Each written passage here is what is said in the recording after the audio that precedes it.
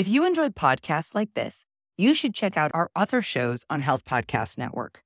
For example, Better with Dr. Erica, hosted by Dr. Erica, provides support and guidance in navigating stress-related challenges to transform your relationship to self-care. Each episode arms you with the tools needed to be better, do better, and live better. There was an incredible episode that you should check out called Touch and Connections as Tools for Healing and Better Mental Health.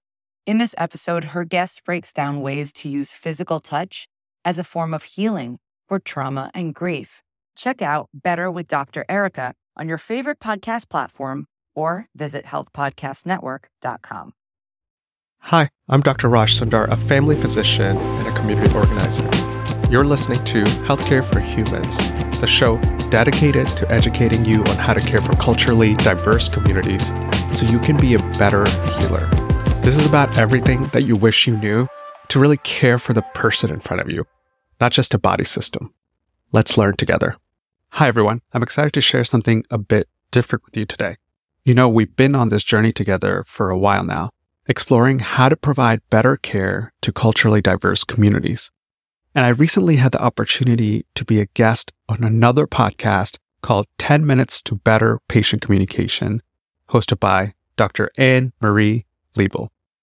Dr. Anne Marie Liebel, a health literacy expert, mixed methods researcher, is the founder of Health Communication Partners, a company dedicated to improving patient relationships through more equitable communication.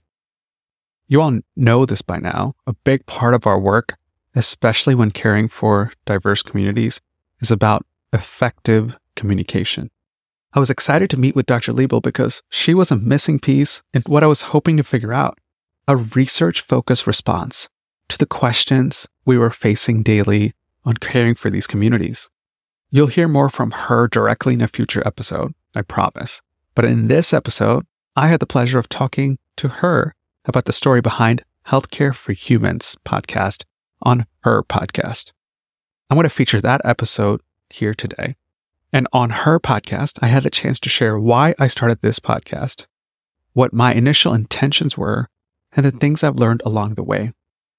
It's not something I get to do often on our show, so I'm really excited to share this with you. Whether you've been with us from the beginning or you're just tuning in for the first time, I hope you enjoy this behind-the-scenes look at the journey of healthcare for humans. It's a chance for you to get to know me a bit better and learn about what makes this podcast tick. As always, thank you for listening and being part of this journey with me. Today's episode is about communicating across cultural difference. I get to sit down with family physician Dr. Raj Sundar, who has a special interest in getting better at communicating with patients whose worldviews differ from his. Dr. Sundar is going to tell you how he approaches these questions he has and navigating what can feel like a gap between him and his patients. Before I get to Dr. Sundar's episode, I want to tell you this episode was recorded before the catastrophic wildfires in Hawaii. And Dr. Sundar tells a story about some of his patients of Hawaiian descent that I think is even more layered and nuanced and powerful now, considering the current context. So let's go ahead and turn to Dr. Sundar. Raj, it's a delight to have you on the show. Thanks for being here today. Thank you so much for having me. Yeah. I'm just delighted again to have another podcaster and to have someone who cares so much about communication. I love that one of the taglines of your show is like teaching you the things that you wish you really had learned in med school. Yeah, exactly. And you do that by inviting the most remarkable people on your show to tell their stories.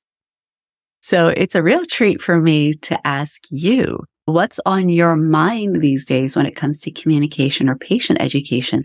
What's an issue or a problem that you are facing? The issue for me has been the difficulty in communicating with people who hold different values, beliefs, and worldviews. We all know we're different from each other, but it became so powerful for me to feel the gap, especially with immigrant communities, refugee communities, whose worldviews are so different than mine, that when they showed up to my clinic wanting care, I couldn't give them what they wanted. I believe you, because we're all aware, as you said, we're not the same. But when you feel that gap and that gap keeps you from being able to provide what you want to be able to provide. So how are you facing this issue of trying to communicate across difference? I had a hard time figuring out how, because as many clinicians feel, I'm trying to survive. 15-minute visits, if you're lucky, 20 to 30, get through my day, go back to my family, make sure I show up as a father, make sure I show up as a husband. You have all these roles in your life that seems like it is in a tenuous balance when you're a healthcare professional. And I'm sure a lot of people feel that way. But one of the things I had time for was podcasts, because podcasts are a thing that you can do while doing another thing. It was a great second activity. Driving, doing dishes. We all got a lot of dishes to do. Right. It gave me a place to learn about different topics and be entertained, like with true crime podcasts. I was just talking to you about Serial, which maybe your listeners know about. But it was powerful because you could hear from the person most affected by an issue, the person who was arrested. You know, what was their experience? Did they do it? What did they see from their perspective? Two, it was deep because you could go to the nuances and questions that were uncertain, that were contradictory, and the podcasting gave space for that. Both of those caught my attention. And when I was facing this issue, I said, hey, this seems like a perfect medium to talk about culture, which can be nuanced, contradictory, dynamic, you name it. Wow. So you took your question about how do I become a better practitioner, and you turned it into a public teaching and learning space. You saw the affordances of the medium and you said, this is where I'm going to do my learning. I'm going to start a podcast series so I can learn about this thing. Exactly. There's power to making things public, I've found, because you have to be confident in what you're saying. And you have to polish it in a way that actually ultimately enhances your own learning. So it's not just my cliff notes, but I'm putting it all together and hoping to teach somebody else. And I love that your show is not didactic. You don't take a didactic tone. Now I'm going to teach you about the things you need to know. You teach through the storytelling, and you don't wrap it up in the end with, here's 3 things you should take away from this person's story. Because it's, as you said, it's much more subtle than that. It's much more layered than that. There are contradictions in people's stories. One of the things I appreciate about your show is that you resist the temptation to tie it up in a neat bow. Yeah. I think the question is, can you teach culture in a didactic way? I started with the hypothesis that you can't, because I've seen it done that way, where culture, cultural competence are taught in modules or one lecture. Often the takeaways are one stereotypical, like it collapses a multifaceted identity to this one thing and these 2 beliefs that everybody who's Indian holds, right? 2, it's cringe, right? It's othering, which is that I'm normal. I have the standard beliefs. This other person is strange, different beliefs. We're going to study them and write it down, because then we can give them the care they need by overcoming those beliefs if needed, right? There's so much there. And this is one of the strangest things for me when I entered the health sector, was running right into the prevalence of cultural competence. And I'm sure it had very good intentions when it started, but the way it wound up getting operationalized was highly problematic. And obviously many people are very aware of this. And I appreciate that in your show, you trust the listeners enough that they too are going to resist the impulse. Come on, Raj, just tell us what we need to know about these people and let's get on with things. So what are you learning from facing your own questions about care by turning to a communication medium and talking about it with other people in a public space? There are so many aspects of this that I could talk about. I'm learning about ways that I was actively harming the relationships that I was building with my patients, intentionally or unintentionally. I use this example a lot because it is such a good example. It resonates with people. There's a large Native Hawaiian population, relatively, where we live. One thing that came out while I was talking to this community leader was when we're in the clinic, when we're in the hospital, people often want to talk about their vacation to Hawaii as a way to build rapport. They say, I was just in blank place in Hawaii. Where are you from? It seems innocent enough. Maybe the clinician is well-intentioned, trying to find a way to connect, because we all do that with people we don't know. Yeah.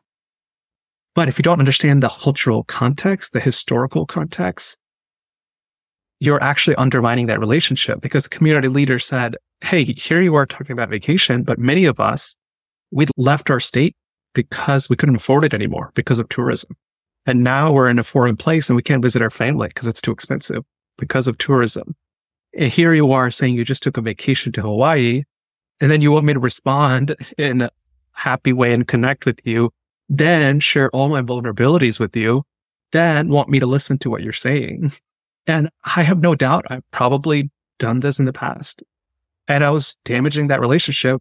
And I know for a fact in those instances, they didn't say, stop talking about your vacation, right? That is not the power dynamic in that relationship at all. So this gave me space to understand that. So I don't commit those, I'll say, infractions.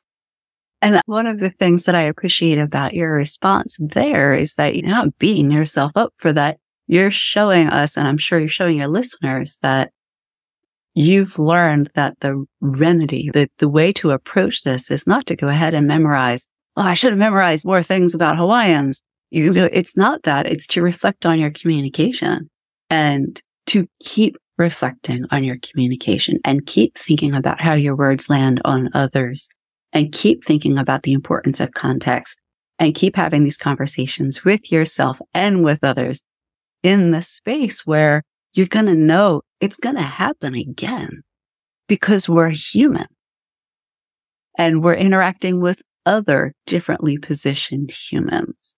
And there's not a way to get it right 100% of the time. And it sounds like you give yourself that grace, and you definitely give your guests that grace on your show. Exactly. And the takeaway with that example, yes, it's about Hawaii and the specific comment about vacation. The takeaway is also, for me, do I know enough history about this community? Why they left the place they called home? What is their history here? How does that inform our relationship right now that we're building? Those are big questions. And now I'm very curious about that when I'm building relationships, way more than I was before. And taking the long view, the historical view, is a brave move because it's one of the most important contexts. We could name any number of contexts that have a significant bearing on a conversation. Taking a historical one is also, I think, a wise move because it's going to give you the historical background, the historical backdrop for the experiences of many people, many potential patients that you might see. As you get more information about what's gone on historically, that's a shared history, right? It's not just one person's history. So it's also a very clever way of thinking about context that's going to have an impact on communication. Another point that I wanted to make was ways my perspective is changing in caring for people. Because another example that I provide is taking care of the Ethiopian community. You may or may not know. I know because I talked to the leader. Now I have a relationship with that community. I learned about the conflict there, especially with the Tigrayan community. So last week, when I talked to a patient, I brought this question up. I said, I know there's a lot going on in Ethiopia. Is that relevant to you? Is that something you think about? For the next 10 minutes, that's what he talked about worry, concern about his family, his own self-identity, and how he doesn't call himself Ethiopian anymore, say we are Tigrayan. I think it was really important for that patient because that was actually what was affecting his mental health. significantly, right? And I wouldn't have known to approach or even ask that question if I didn't have context into that community. Another important point is that a lot of people want to share, but they don't. And someone said this explicitly. It's like I opened the conversation so they knew I was curious enough to learn, which means that I was curious enough to listen, because they've had a lot of experience when people ignored what they shared, or they didn't try hard enough. So they're not even going to try to share something that is so vulnerable for them to this person who hasn't shown any ounce of curiosity about this part of their life. They're just here to talk about diabetes, cholesterol, and then get me out. You're saying so much there, Raj. I'm thinking about the comment you made about like when you put something on the table, it becomes safe for the patient to talk about it too. You issued a wonderful invitation and the patient decided to take up that invitation. In that response, you heard information that was clinically relevant and deepened your relationship, started to have a relationship on a different level with this person. And I know sometimes the open-ended question gets a bad rep in medicine because, who has time for it? And I'm wondering how much time is saved by open-ended questions because of all of the other steps that you didn't have to go through to eventually come to how long would it have taken to find out that these are the pressures on this person's mental health, for example. So what are next steps for you? I'd love to say, Raj, please tell us you're going to start another podcast series or you're just going to keep on podcasting forever. And you can say that if you want to, but you can also give words of encouragement if you have them for people who find themselves feeling that gap and wanting to bridge it. I would lead with the question of what does it mean for you to learn about the communities that you're part of through relationships? That's the question I'm trying to answer. And podcasting was the medium that felt right for me. I'm hoping other people benefit from it because it is so focused on stories, voice, and conversations to convey a complex topic like culture, which I think is personally making me a better clinician. But people could answer that question different ways. It could be just showing up to the community center and meeting who is the leader there.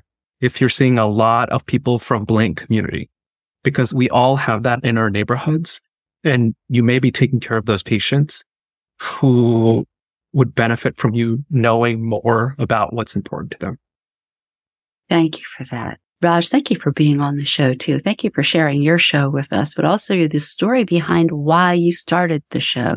You took your reflective practice and decided to be very vulnerable and go public with it and say, I don't know this and I want to understand better than I do now. And we're all better for it. So again, Raj hosts Healthcare for Humans. I'm going to put links to that in the show notes. And I want to thank you for being on the show, Raj. Thank you again, Anne. Thanks again, everyone, for joining me on another episode of Healthcare for Humans. If you like this episode, as always, my ask to you is please share it with one other person and go to healthcareforhumans.org to sign up to be part of the community. And lastly, thank you to Tessa Chu and Maharazaki for supporting this podcast, making sure it's the best it can be, and helping with the creation and the production of all parts of this podcast. Thanks again. I'll see you next time. If you enjoyed podcasts like this, you should check out our other shows on Health Podcast Network. For example, Better with Dr. Erica, hosted by Dr. Erica, provides support and guidance in navigating stress-related challenges to transform your relationship to self-care. Each episode arms you with the tools needed to be better, do better, and live better. There was an incredible episode that you should check out called Touch and Connections as Tools for Healing and Better Mental Health.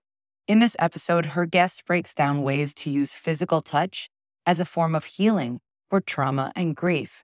Check out Better with Dr. Erica on your favorite podcast platform or visit healthpodcastnetwork.com.